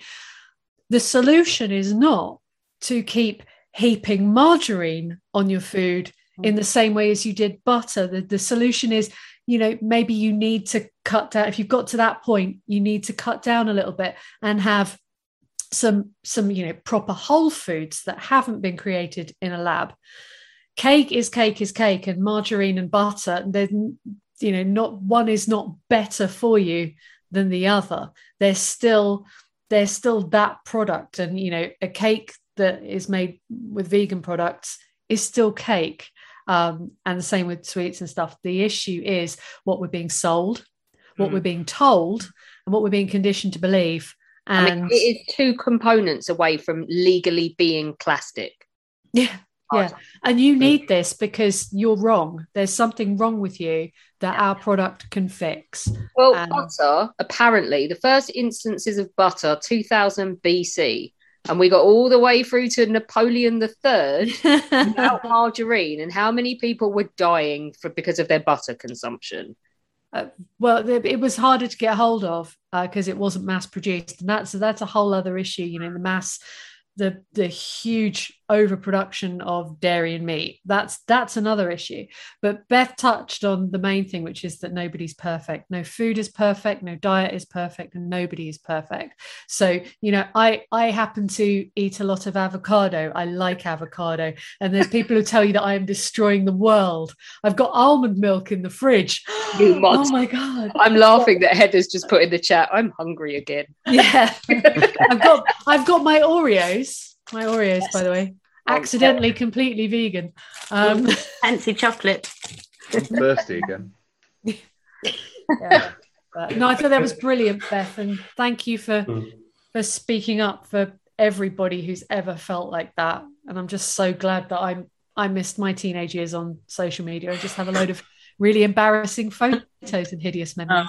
Yeah. No, I hit social media right at the age of about 15, 16, which nah, bugger that. Lockie, you've got butter or margarine in your fridge? Butter. Yeah. I'm totally butter. It's I completely agree with you. And my mum as a scientist kind of sowed the seeds with me at quite a young age, like margarine. No, was it with kind of sunflower leaves on it? Right, we might be bubbling hydrogen through sunflower oil or something like that, but it's not. It's not a natural product at all. Go to hell. And kind of the idea of the Flora London Marathon, for example, is we're super healthy. Oh, we're all athletes. Oh, right, yeah, okay. It's like McDonald's sponsoring sports events and Heineken at the football. That was brilliant. Hiding the Heineken bottles. And the Coke as well. I mean, with the exception of Gael Monfils, who drinks a can of Fat Coke in a tennis game to get his sugar levels up. I mean, can you think of any athlete that's going to tout that as being what they need in the middle of a sporting event? It's going to dehydrate you. It's going to give you highs and lows. It's just not going to work. So yes, I'm totally on board with this as a concept, as a scam, and I think it's a strong shout. Heather, how yucked out were you as a microbiologist listening to that process for making margarine? I actually knew about it. You have something even worse in America. You have whipped spread. That sounds. I was raised, and I can't believe it's not butter.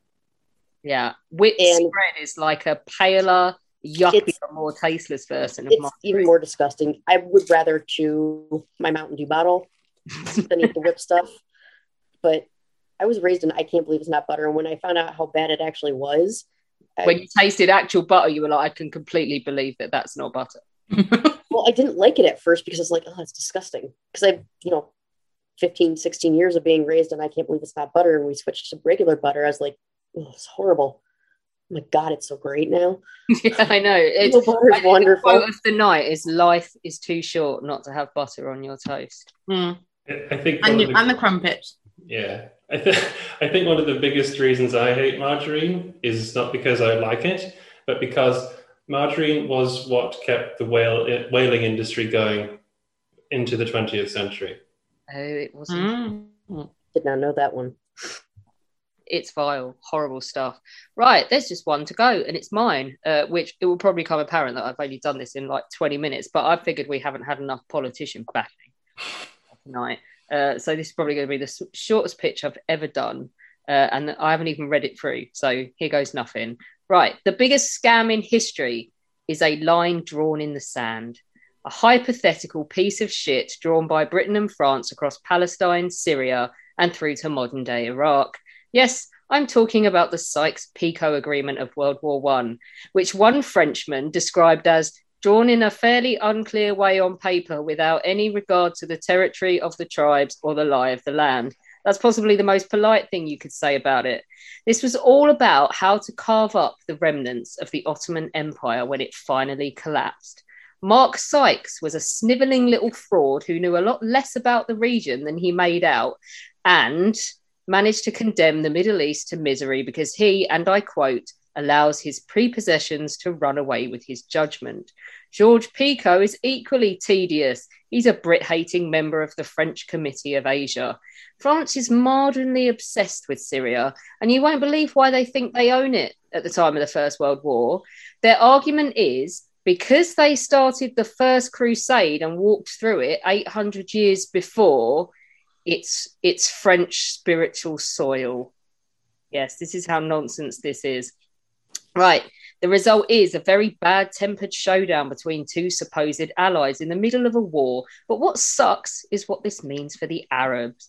Across the Arabian Peninsula, not many Arabs are that impressed with being under Turkish rule. Hussein, Sharif of Mecca, had big hopes and dreams.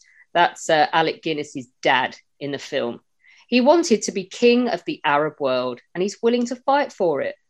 Britain sees opportunity here. They've got big concerns about the Suez Canal, not least because if the Turks come all the way down through Palestine and past Arabia and take it, all of her troops from India, Australia and New Zealand will have to sail the long way around Africa to get to the war.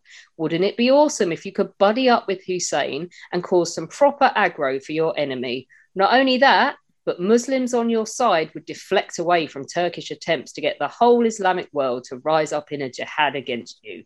Win-win. The issue is what the British promised the Arabs while they were sitting on a document that shafted them royally. Picot was a knob and a hypocrite, but he wasn't stupid. He said, to promise the Arabs a large state is to throw dust in their eyes. And yet that is what we did. Someone far more intelligent than me on this says, in the Sykes-Picot Agreement, the two men paid lip service to the promise of Arab independence that McMahon, that's a dastardly minor statesman hanging out in Egypt and the Sudan, had made to Hussein, but then used Sykes's line in the sand from Akka on the Mediterranean coast to Kirkuk near the Persian frontier to divide into the region that the British High Commissioner had offered to Hussein. We know that we did buddy up, that there was an Arab revolt, and that some bloke called Lawrence turned up and got involved, and that they made a very long film about it all in the 1960s. He actually believed, however naively, in the united Arab cause and was utterly disgusted about how duplicitous this whole scam made him. He spent a lot of his time trying to sabotage Sykes and Picot. He was so pissed that he advocated the Arab force getting to Damascus before everyone else in 1918 because it would be harder to shaft them out of their dues if they were then sitting in the biggest prize on France's wish list. Didn't work. And despite the presence of both Prince Faisal, that is Alec Guinness, and Lawrence of Arabia at Versailles, there was nothing doing there either. The butchery of the Middle East was on, and it's still one of the most tumultuous regions on earth today, and it all began with the scam that was the Sykes-Picot Agreement. Aside from Heathers, I don't think we've had another scam that was so monumentally damaging to a people. Lawrence was mortified by this deception till his dying day, when he went flying off a motorbike. When he was invited to collect a DSO from George V, he asked for a meeting with the king beforehand, and he said he wasn't going to be able to accept his medal, as it represented something of which he could never be proud. So much so that he wanted to die, if you believe his writing. I have decided to go off to Damascus, he said, hoping to get killed on the way. We are calling them to fight for us on a lie, and I can't stand it. So there you have it, Lockie, the Sykes-Picot Agreement, one of the nastiest little scams in history. Yeah, it just feels quite a lot like British foreign policy was to promise the world to everyone and then see what we felt like doing at the end of it.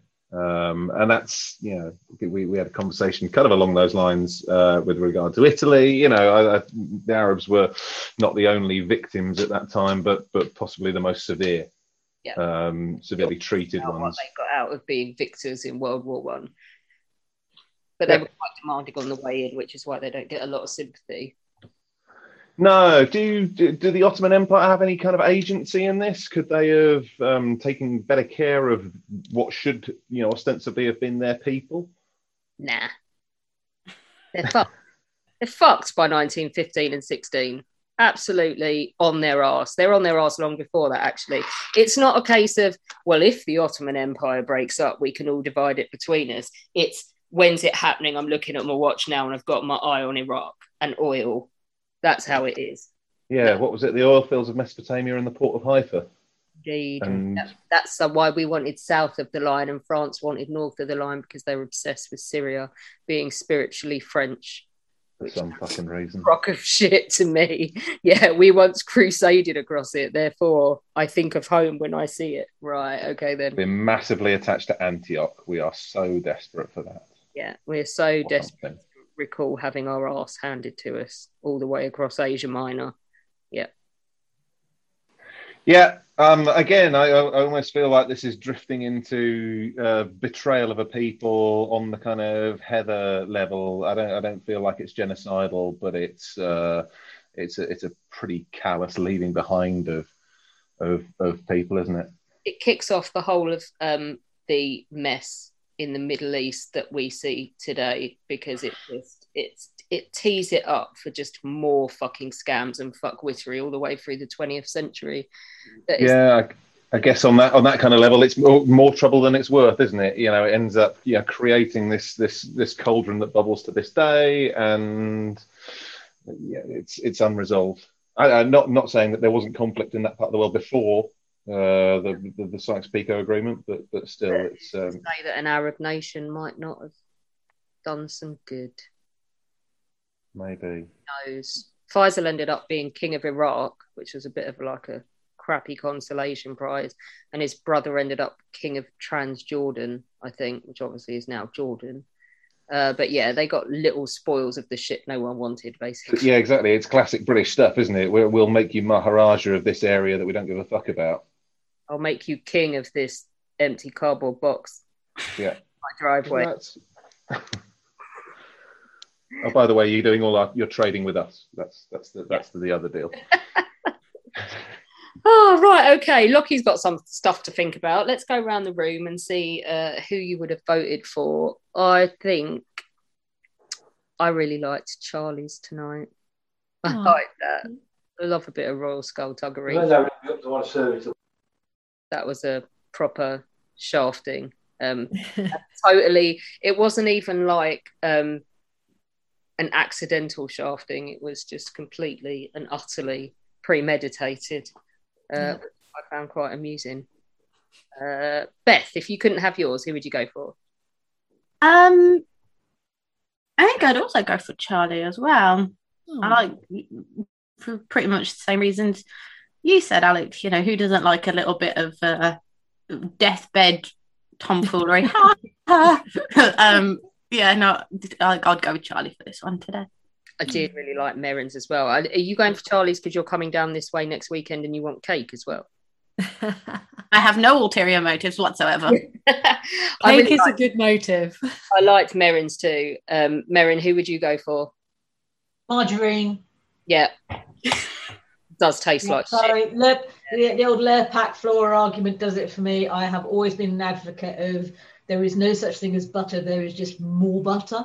Yes. Yeah. Butter is the answer. Yeah. Butter is the answer to life. It's like first thing in the morning, eggs and butter. Everything tastes better with butter. Better with butter. Yeah. Mm-hmm. Gosh. But genius. Are you a butter whore as well? I thought the butter one was excellent, but because I went to bat for Heather, I'm going to go with Heather's. Yeah. There's a scam and a half. It's a terrifying and horrible scam. Heather, if you couldn't have yours, which one would you go for? Given that I only heard 3, probably Charlie's, for the minor fact that it was the first one I heard back and I liked it because it was fun. And the butter one just made me feel depressed slightly and hungry. I did like Marin's too, though. Yeah, Marin's was very well done as well. James, what about you?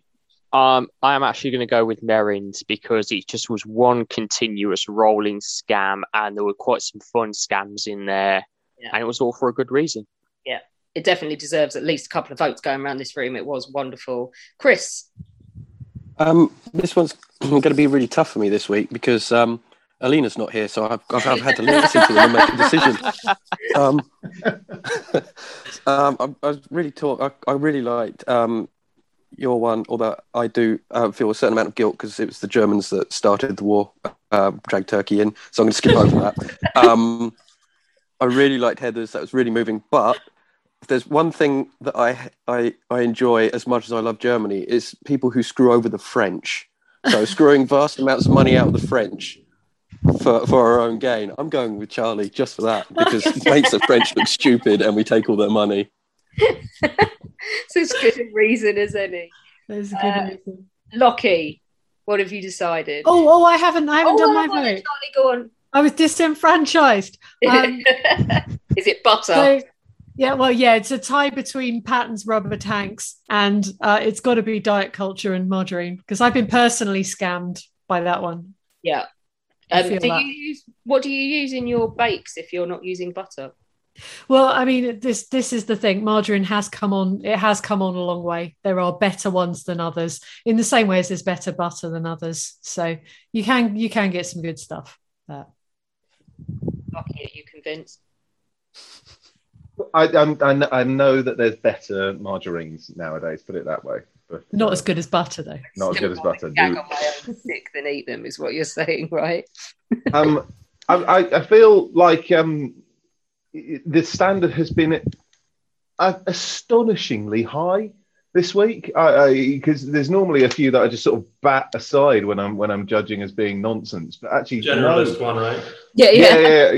Actually, funnily enough, no.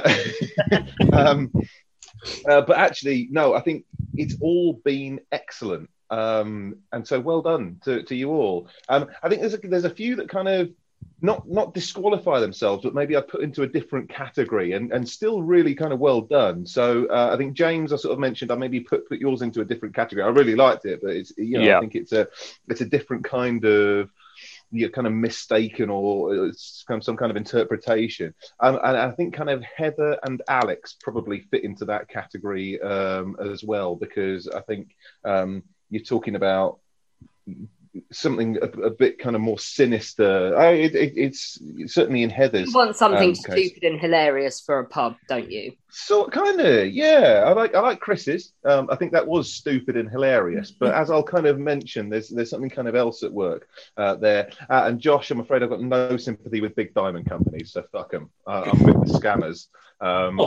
Sure. That's. Surely that's why you choose it then, though, right?